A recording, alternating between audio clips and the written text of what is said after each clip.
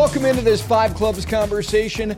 I'm Gary Williams. You know, every chance I have to do an interview or a conversation with somebody in and around the game of golf, I look forward to it.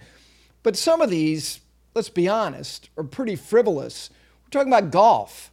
Well, today we're going to talk about more than golf because I think it's important, walking the journey that I'm on, to have conversations about real life stuff. And the person who's going to join me has been an inspiration to me. The first time I saw her after I got sober, I told her just that.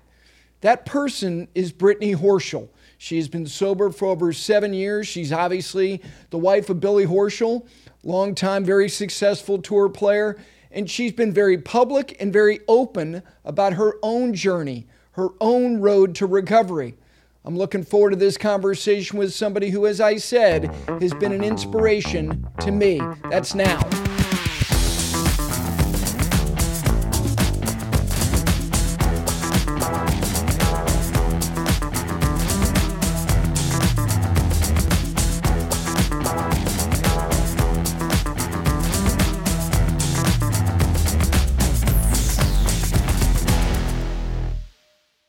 This Five Clubs conversation is brought to you by Golf Pride. Golf Pride knows that a grip isn't only a grip. It's the one piece of equipment in your hands on every single shot. And you might not know it, but it has a huge impact on your game. In fact, Golf Pride recently conducted a first-of-its-kind study showing the impact of worn versus new grips. It showed that, on average, a focus grip of adept golfers gained an extra 2 yards of carry when they played with new grips. So what are you waiting for? Refresh your grips, refresh your game. Visit golfpride.com today to learn more. Golf Pride, respect the grip. And with that, we welcome in Brittany Horschel. Great to see you. How you doing?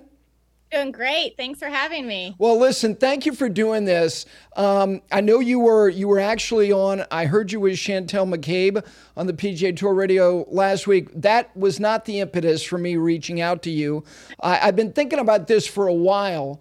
And I'm reminded when you have your anniversary / birthday / sober date, I do think about you. And there's a lot that I want to talk to you about, but I want to start with this because I said it in the open that you've been an inspiration to me, and one because you're leading a life of recovery, but also you're willing to do it in a public way, not out there every single day, but the willingness to talk about it. And I go back, starting with the Good Morning America interview that you guys did some years ago. How hard was that? I mean, if you can just kind of, your memory bank is, I'm sure, very, very good. Just the lead into that, trepidation, anxiety, nervousness about doing that, talking publicly? Yeah, I mean, my memory bank is significantly better than it used to be. So's mine. Yeah. So going into the Good Morning America interview, it's almost still kind of a blur, but I was extremely nervous. That's not my comfort zone. That's not what I was used to. And also talking about something so raw, something that was still, I was at a 1 year sober at that point. So something that was still new to me. But it also was, I felt comfortable at the same time, just because it was something that I knew that I wanted to do.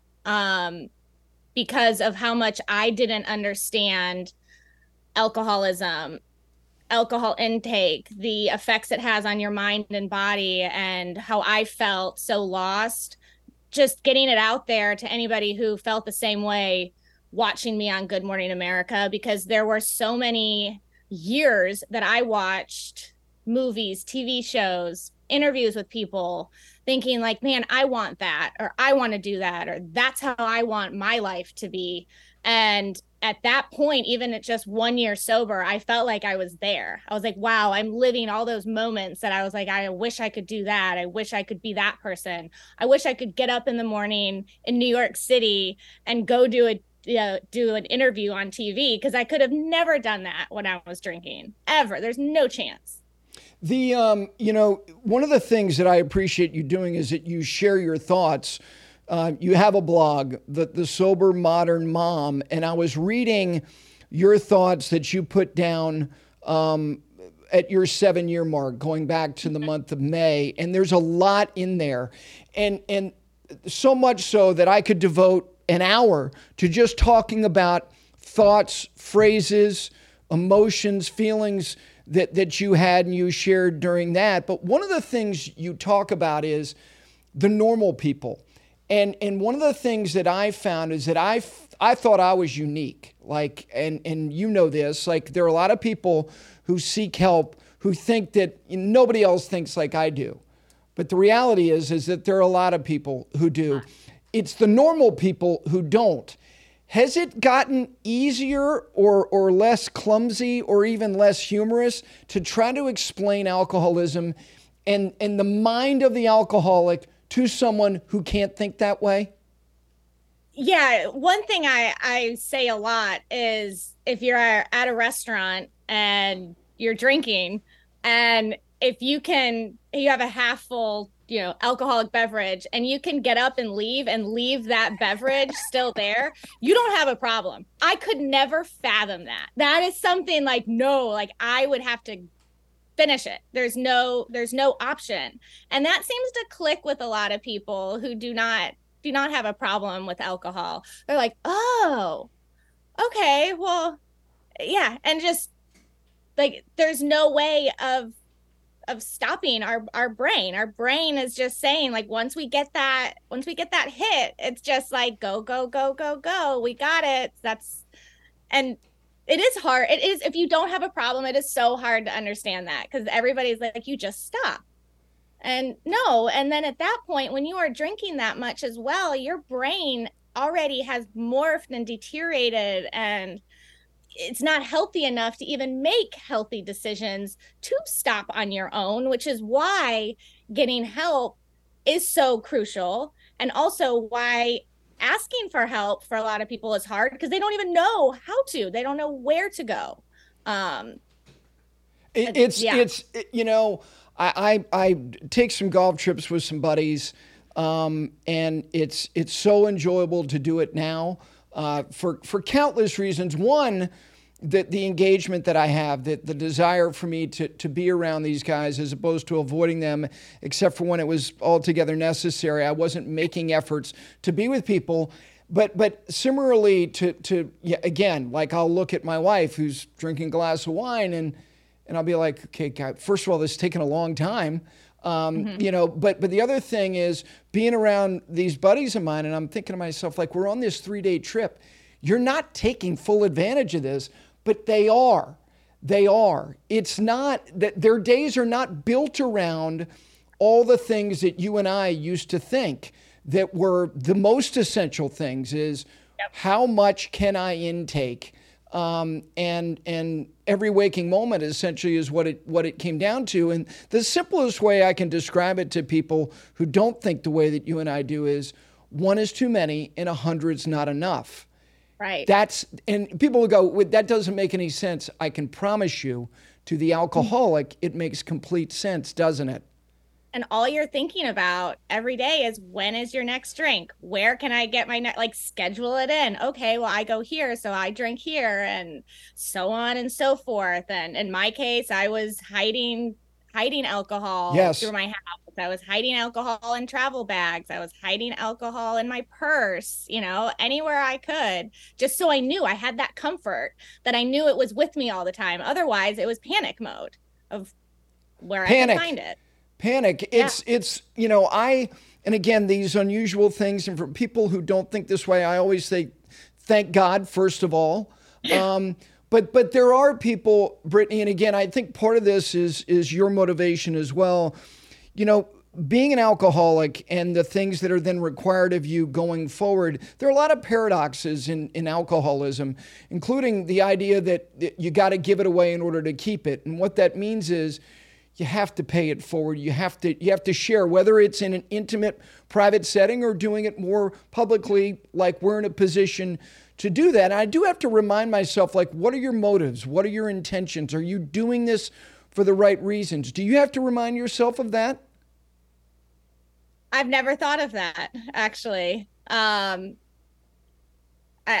I Well, guess that's good. there is a part of it that I tell people it helps my sobriety, sharing, talking, being vocal about it, and then hearing stories of other people's um, struggles or how I've helped them. Um, but I've never, there's no part of me that wants to do this for Instagram followers or Right. anything like that. It is purely like I tell Billy, I was like, I take it one person at a time because would love to help everybody, as that's impossible.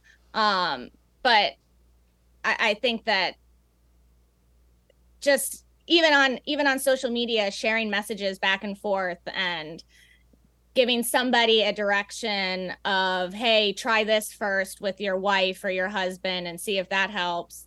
That's why I'm doing it. The hiding, the deceit, which I was riddled with, I was overcome by it. Um, you know, my days, I was on the run. I was on the run physically, I felt like. I was on the run psychologically. I was trying to stay one step ahead of the sheriff, whether that was my wife, who I had reduced to being a truant officer slash cop, to my employer, to my friends. Everything felt like an inquisition. My days were so exhausting. And the most telling thing my wife said to me after years of this, truly, she said, "You've made lying so easy." And when she said that the first time, Brittany, it was, first of all, that's a very hard thing to volley back. Like there's not much response that can be given to something like that. But when I was finally willing to give up and get help, I said it wasn't easy. It was exhausting.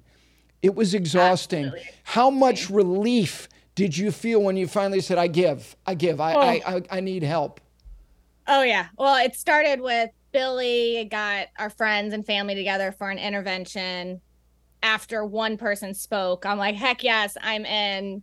I need help. And then every day forward, I still feel that relief of just like, oh, it's not me. It's not like it wasn't Isn't me. that I'm not amazing? caught. Like, I'm not Yes, guilty. I'm not guilty. Phew. I still feel that every day. It's just, that too is like how I correlate gratitude like that. Like I think of that and I just like, oh, that is gratitude right there, that I just don't feel so nervous and I'm gonna get caught. Who's gonna catch me? Oh, he thinks I know. Oh, they know. Oh, do they smell it on me? Oh, I'm okay. And no, I wasn't doing anything. Just all, like you said, on the defense all the time. I want to read some of your words to you. And I want people to understand that when I read this for the first time, like so many things I either read or hear from fellow alcoholics, there's an identification, there's a relatability to it. You wrote, "The alcohol ate away at my body and soul, crushed my confidence, and told me lies." So I want to start with the body and soul part. The soul, how it was affecting you, how it was taking you to dark places. I'm sure psychologically and spiritually and emotionally. How did that feel? I felt like I had very little worth. That I was convinced, at the time that Billy didn't love me, that why would my friends like me? I had the alcohol had spiraled me into a severe depression. I am not a depressed person without alcohol. I've gone through all the tests, all the therapy, all the stuff. Without the alcohol in my system, my brain, my body is healthy. And so I was so, I can't, you think about the dark days and I put on a smiley face, a giggly laugh. I was, most people did not know that there was like, why would I be unhappy? My husband won the FedEx Cup and the Tour Championship, and we've got all the money in the world, all the beautiful things, and inside I was dead. I did not enjoy anything. I had my daughter who I loved to death, but even my daughter, I was still drinking all day. And I had no coping skills. I had no way to build myself up. I had no way of, when things got hard, to, go do anything, go out for a walk, go exercise, tell myself that, I tell myself every day, I wear a bracelet that says badass to remind myself, like, you are a badass just for getting up and drinking your coffee and moving on with your day. Like, good for you. And I never did that when I was drinking. I didn't do that probably for 10, 15 years. After I stopped golfing and graduated from college, I had no self-worth. And the alcohol fueled that into a severe depression that took me years to get out of. I mean, it wasn't just getting sober and going to treatment for 2 months. It has taken years. And I probably in 5 years from now, I'll be like, wow, I wasn't there then. But I feel a heck of a lot better. Yeah, it's, people who, again, some people who are close, like the people who are closest to you, they're confounded, they're angry, they're frustrated, they're sad, they're scared. But we're treating depression, which is growing, because the walls are closing in, and you're like you said, there's shame, there's an absence of self-worth. It really is insanity, because you're treating depression with a depressant. Not only was I doing that, Brittany, because I found exercise as a form of isolation, which is another, fundamental aspect of the behavior of the alcoholic. So I would tell my wife, I'm going to go swim for a couple of miles, and I would, and then I would literally imbibe a bottle of wine. So I'm not only am I treating my depression with a depressant, I am putting a diuretic in my body after exercising. So physically I am running myself completely into the ground. The other thing you talked about was it crushed my confidence. Now this was like central to what was happening to me. How did it manifest itself with you? How was your confidence waning? How did it show itself? It was non-existent. I didn't do anything. I mean, sure, if you ever talk to Billy about that time, he'd always try to get me to do stuff. Like, why don't you go on this trip, or come with me and do this? Start going and, with a trainer. Why don't you go hit golf balls? I mean, I did nothing because I felt like I could do nothing. That nobody would want to hang out with me, that nobody would want to hear what I have to say.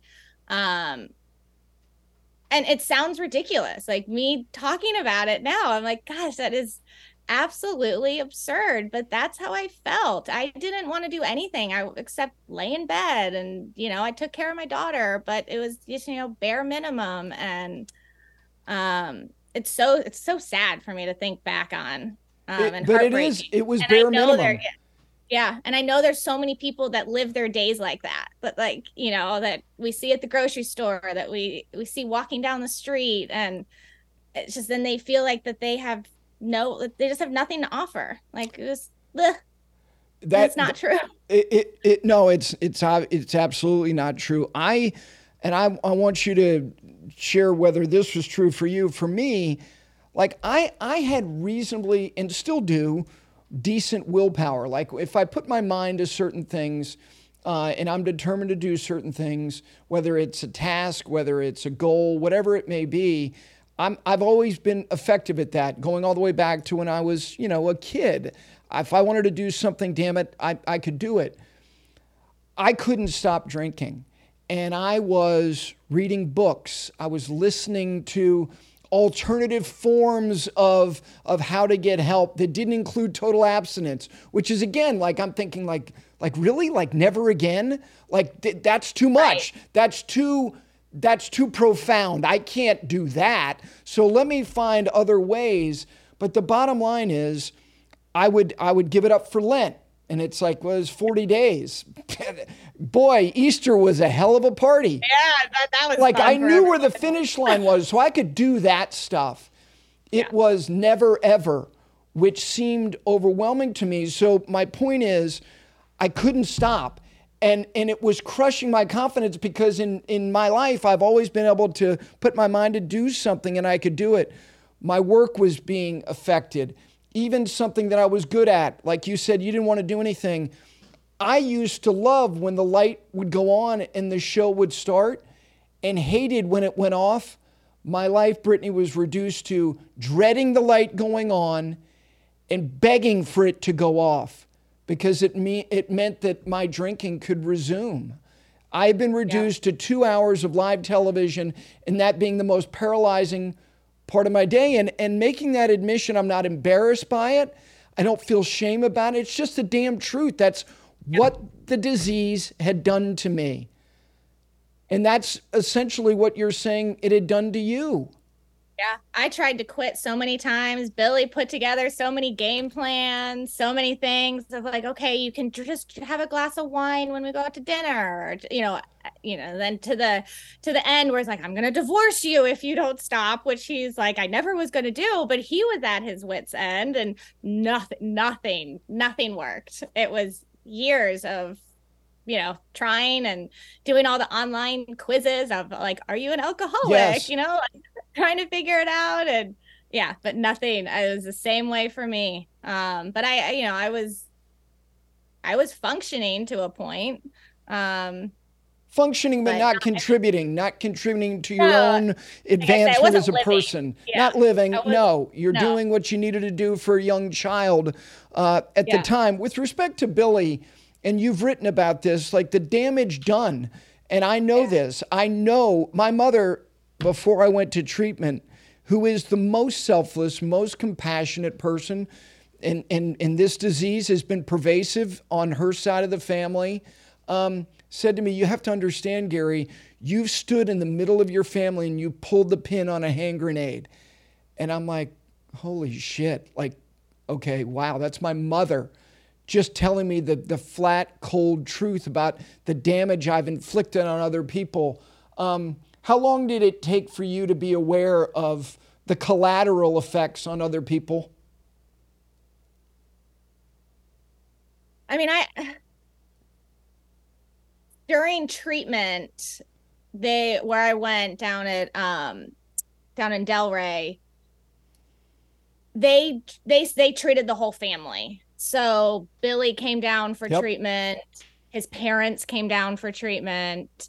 My parents came down. And I think during that time was when it really clicked of how much everybody knew that I thought that like they didn't know in the first place, and how sad they were for me. No one was mad at me.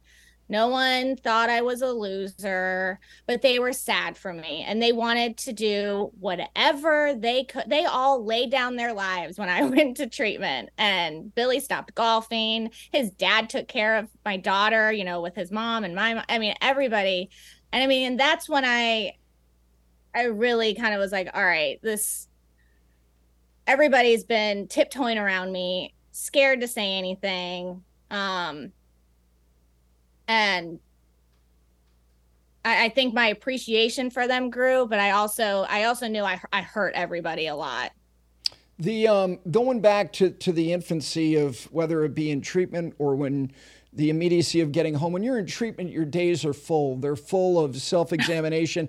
It's such again, this is another one of those paradoxes about the disease. If you're lucky enough and you're willing to get the help that we all need, is as selfish as I've been, guess what? Now I'm going to be more selfish than I've ever been, because whether it's 30 days, 60 days, however long it is, I'm going to dig in on myself and I'm going to think only about myself in terms of like, how did I get here?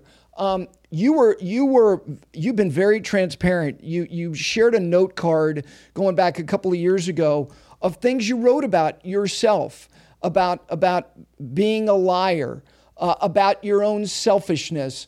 Was that an easy exercise to do that, or was it hard? No, it was so hard. I have to say, getting sober and doing treatment and those days, I did it to myself is what I did it to myself, but but building yourself, climbing out of that hole that you have dug yourself it's grueling. And I understand why so many people fail and stumble and have to start over again. I mean, there were days when I was in treatment that all I could think about was like, my head will hit the pillow at night. Like I will get through this day. It will end. Because you are talking about the worst parts of yourself every single day.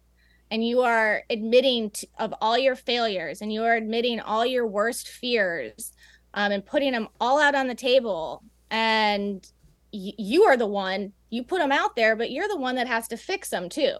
No, no therapist can fix them for you. They can help you. They can, lay the pathway and say, this is where you need to go, and this is what you need to do. But, I was the only person who could little by little start putting my life back together and start gaining the trust back of Billy and all my family members. And I'm sure as you know, that Yes. is a uphill battle in itself, and there's nothing you can do. Time is the only thing that helps you in that aspect. I mean, I had a sober link that I blew into twice a day.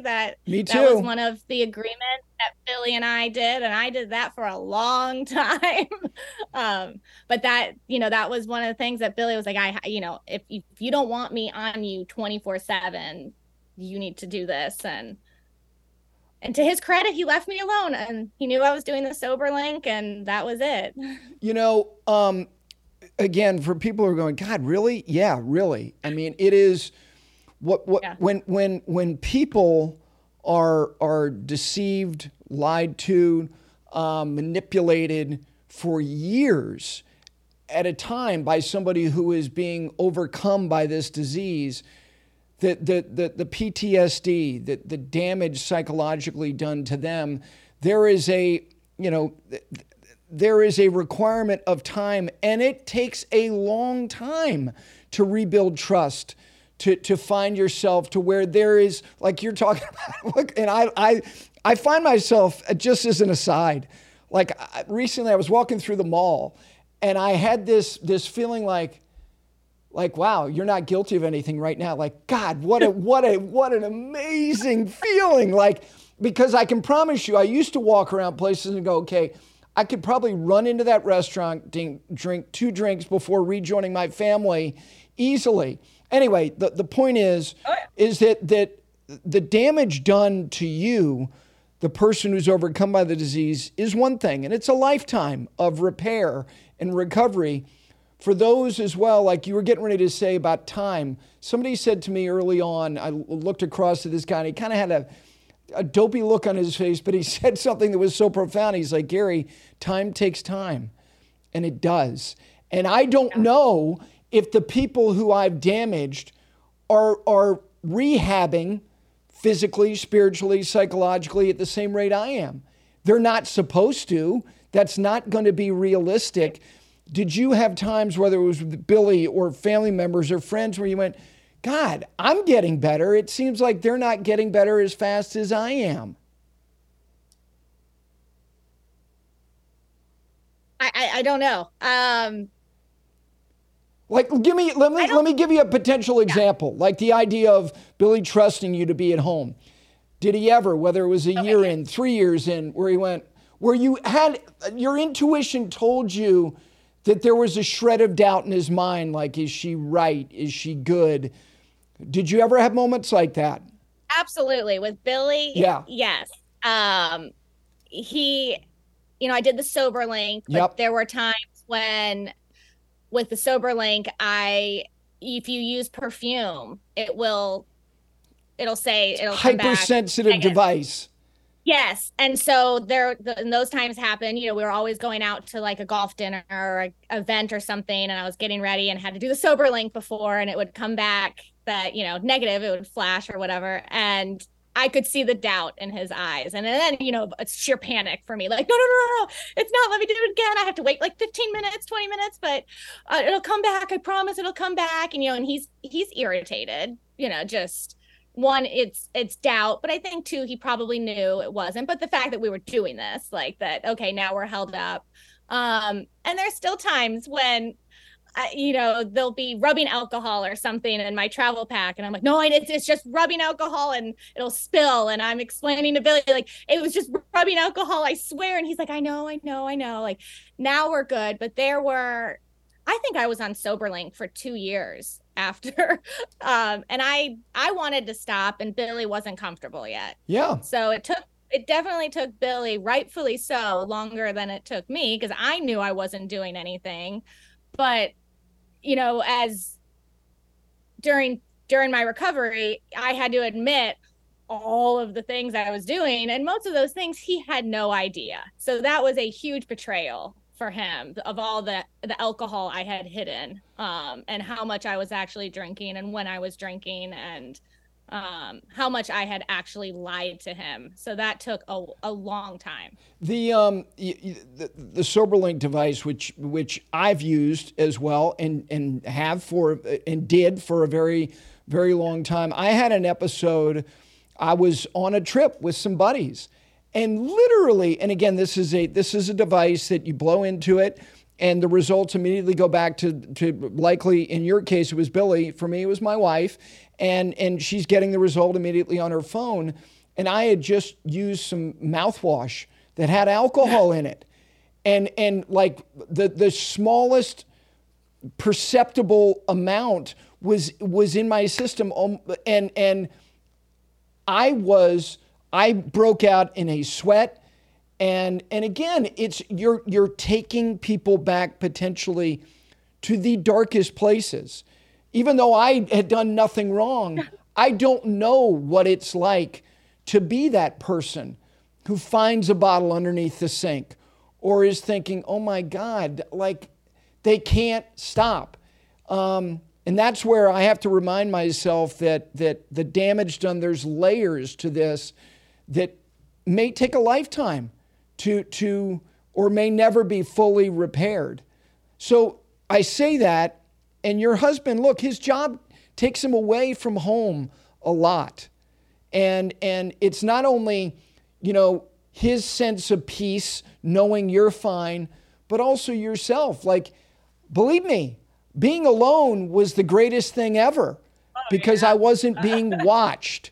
Did it take a little while for you to be comfortable being at home and not having the watchful eye of somebody who cares more about you than anybody in the world, not right there? Yeah. When Billy started traveling again, his parents were around a lot. I had them come over. My mom was around. I mean, I was not alone very much, which was by, my choice as well. Sure. It wasn't put on by Billy or anything, but it was scary. It was scary to be alone, and you have to learn how to, be alone with your thoughts.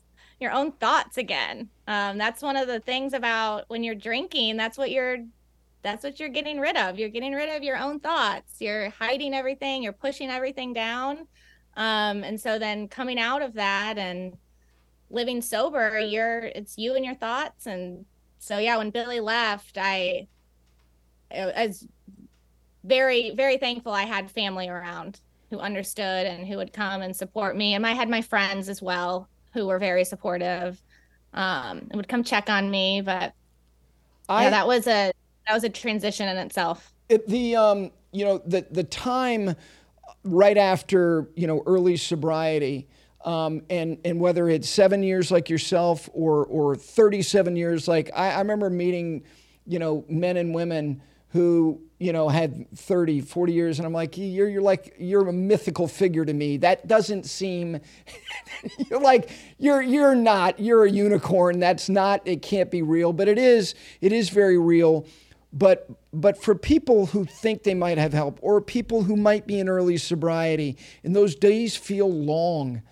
I remember like thinking, oh my God, it's only 11 o'clock in the morning, because I made the days shorter, because I made the days as short as I could, because as soon as I could start drinking, I did.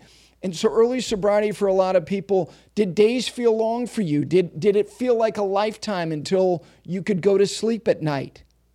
Yeah, it felt very, very long. We had just, when I went to treatment, we were in the process of moving into a new house. And so when I was down there, Billy and his family moved everything. And so I was coming home to a new house, which in sobriety, that's a good thing in itself because you're not in your old environment. So that was a plus. Yep. But I also had all of the boxes. And one of my things I work on is I'm a perfectionist and I feel like I have to do everything myself, which gets me in trouble of being overwhelmed, stressed out. Um, and so one of the things I had to work on and what my therapist told me at the time was one box a day is still progress.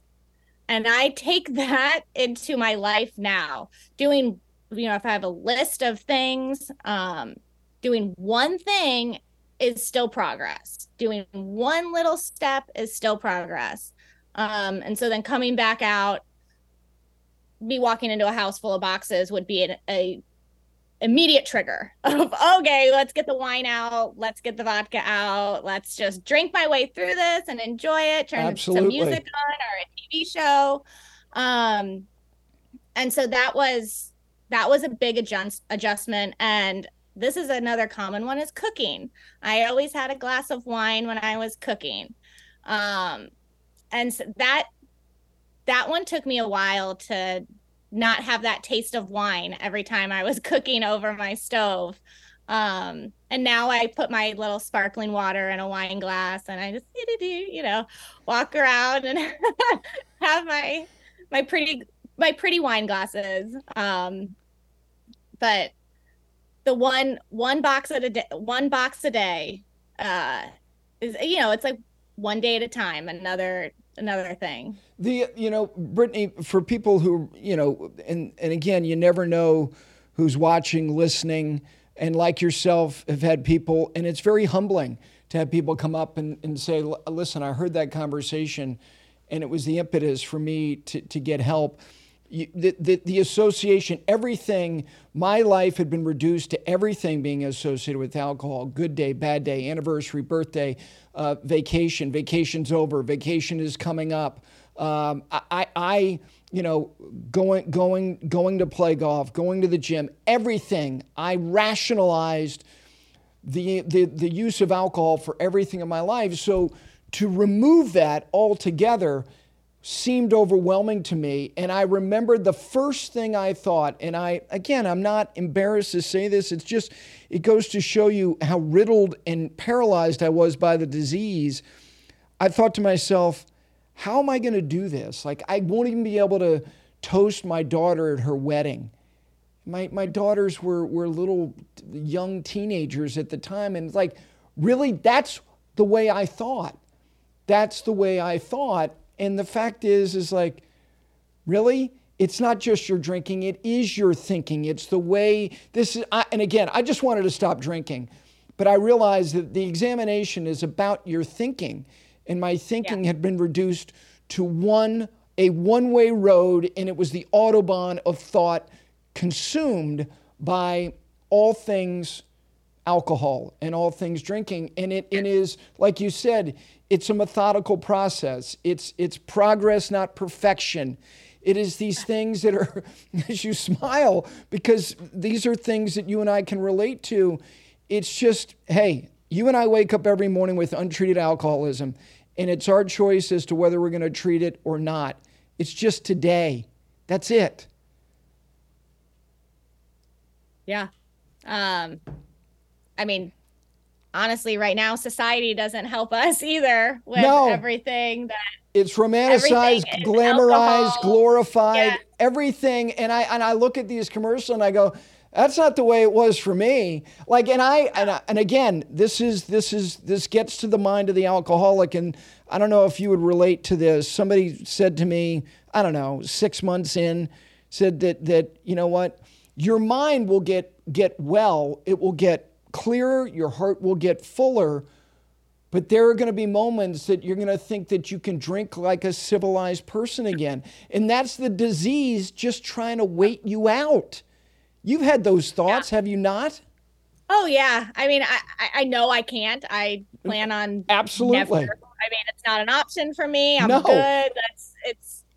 But I do, you see it, you hear about it, you hear about that guy, from his friend, like they come up to me like they're helping me. Like, I have a friend who they were sober for X amount of years and they started drinking wine again and they're fine.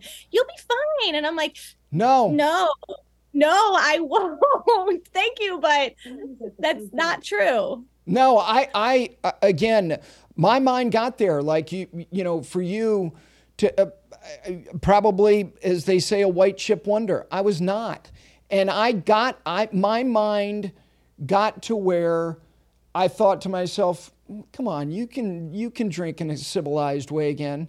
No, I couldn't. It was awful. It was not like recalibrating to where it was formerly.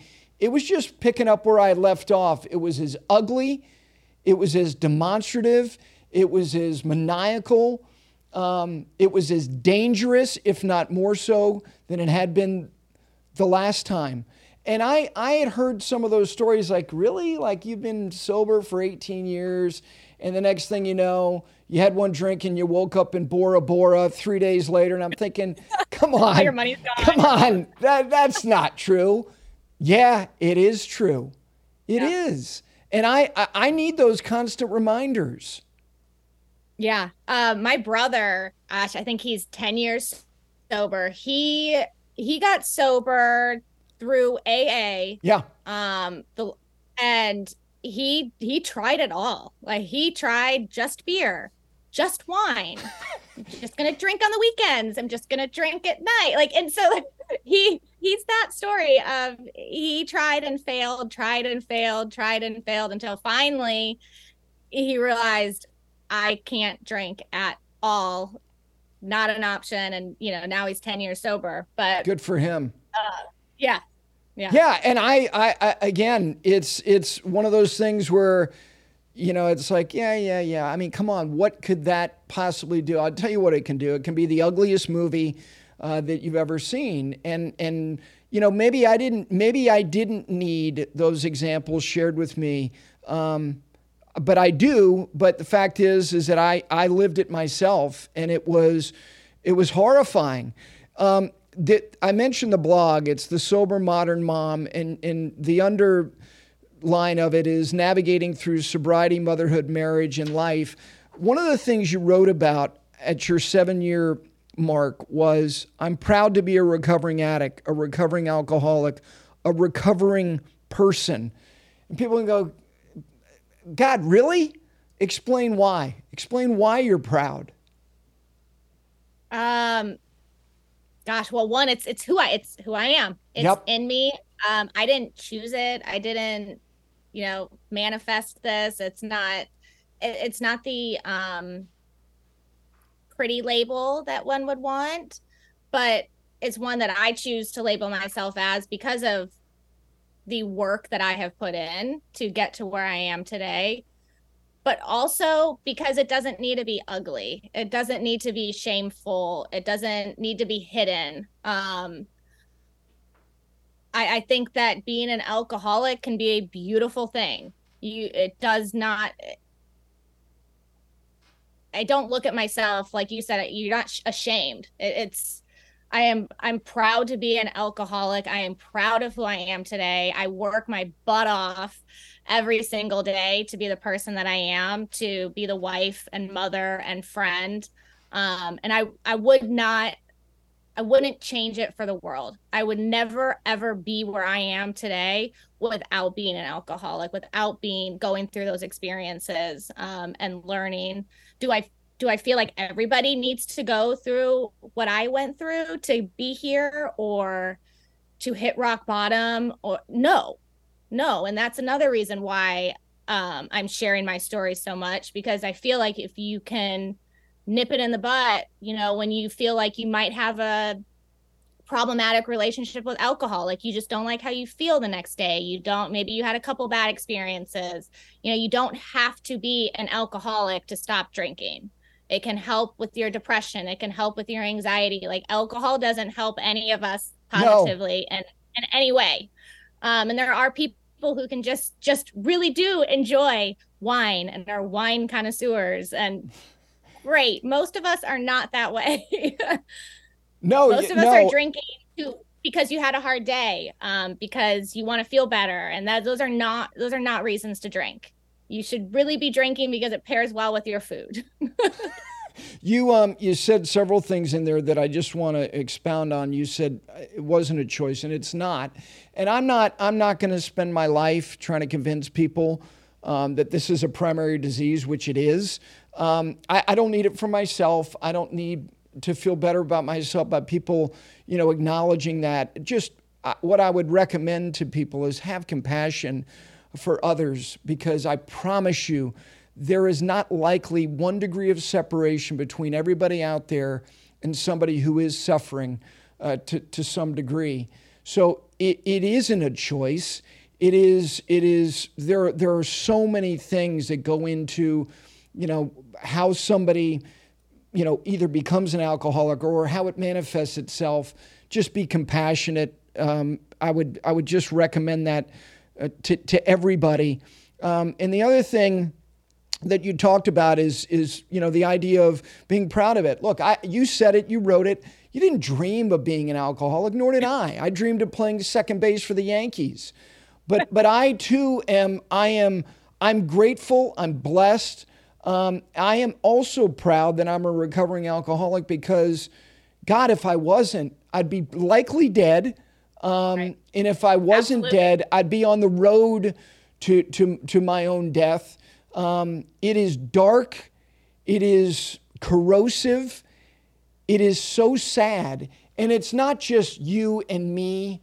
It's the ones who care for you the most that are so in such pain, seeing something that has overcome someone else, and they don't have a choice. They can't stop without help. And by the way, you and I know this, we can't do it alone. Like I was living this lonely existence of where I had warded myself off from everybody.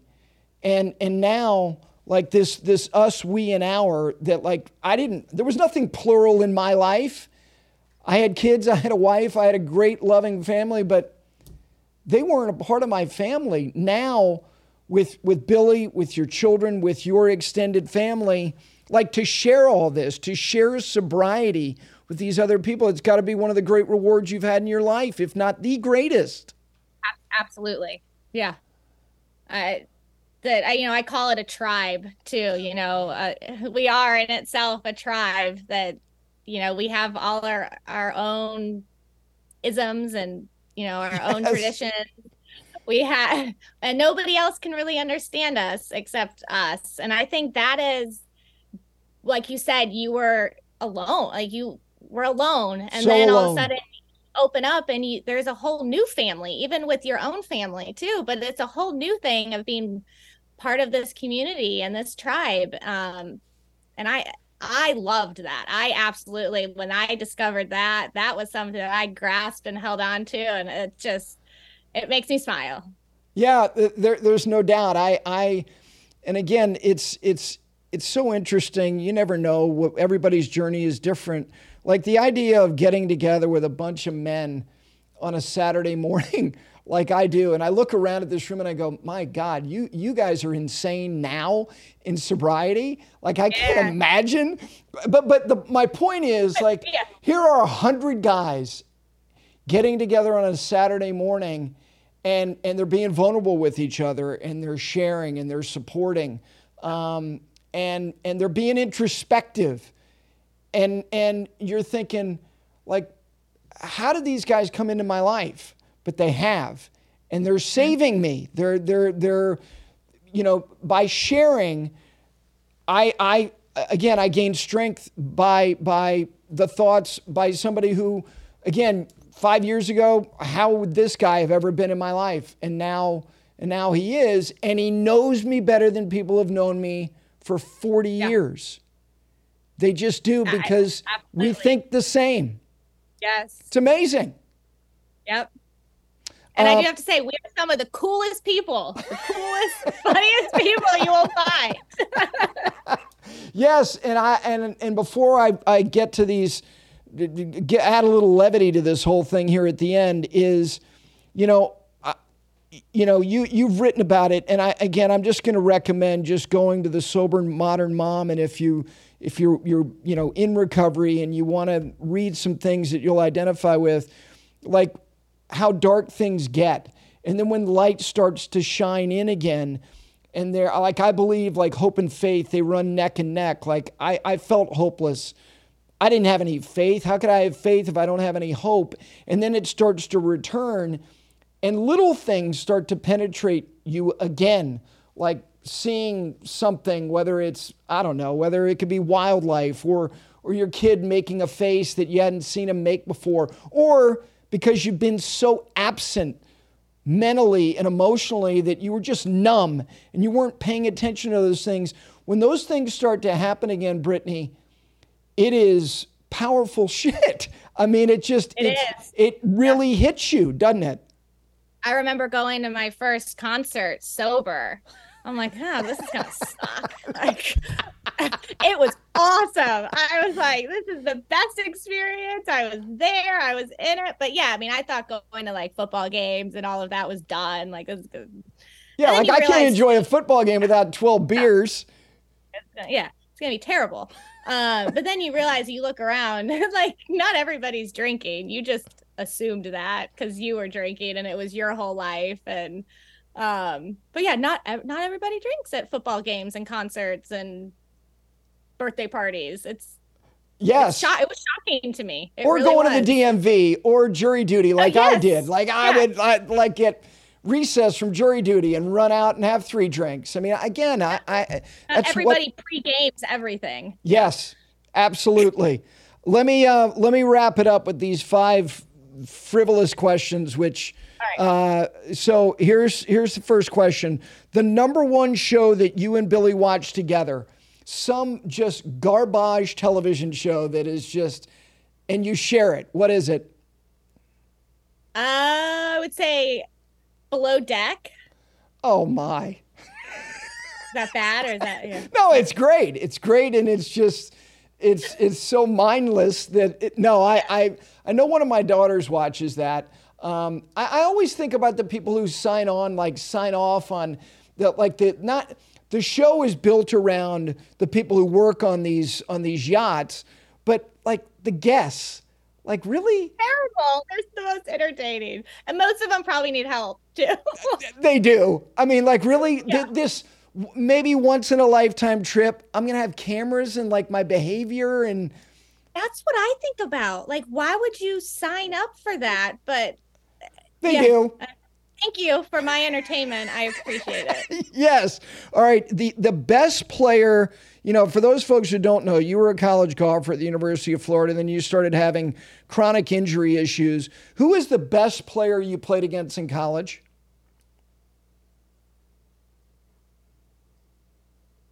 Man. I don't know. I played with Morgan and Morgan Pressel and Paula Creamer. Okay, well, they turned pro when they were like 11 years old, so they didn't play college, but you played against them. But I played against them in junior golf, and that's who I think about. But yeah, like Morgan was playing junior golf and then finishing like in the top 5 in majors. Yeah, I mean, how was that? What was that like? Yeah, like when I went to States, she was there. I had no chance. I was like, okay, yeah, Morgan wins. There you go. All right, the tour wife who should be featured on the Netflix show Full Swing. Who give me a friend of yours who is got the energy that should be part of Full Swing. I mean, if she's not Lacey Homa, she's hilarious. Okay.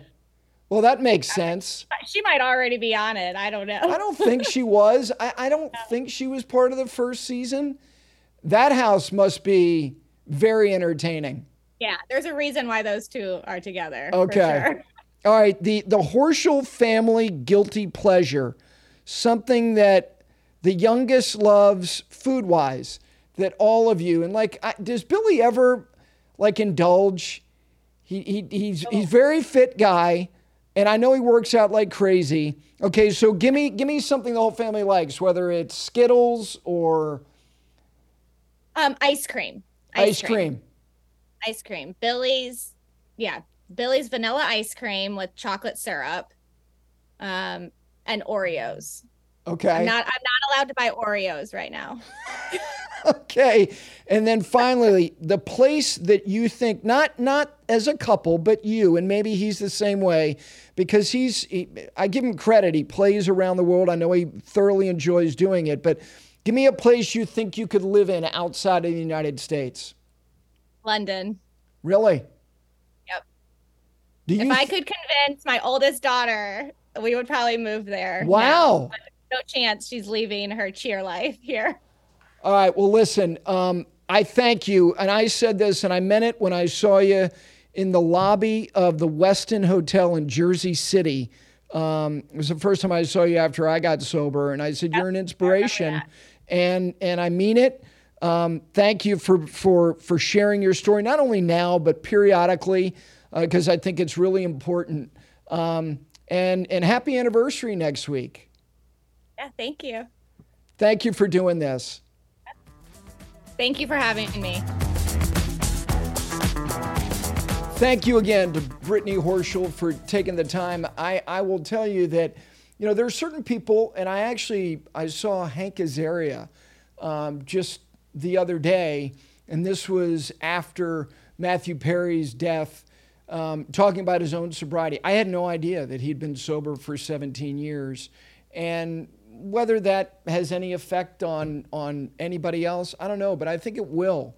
And I do think it's important, not only for people who don't have a drinking problem, and thank God you don't, but the likelihood is that somebody close to you may, and these things are important. And I say that because I've been lucky enough to hear other people, whether it be publicly or privately, who've helped me, truly. And I hope that anything that Brittany said might have been of help to anybody out there. So I thank her, but most importantly, thank you for indulging me to talk about what I think is a really important subject, not only for me personally, but for a lot of people, tons of people out there. So appreciate all of you out there on YouTube, on all of our platforms, and we will see you next week right here on a Five Clubs Conversation.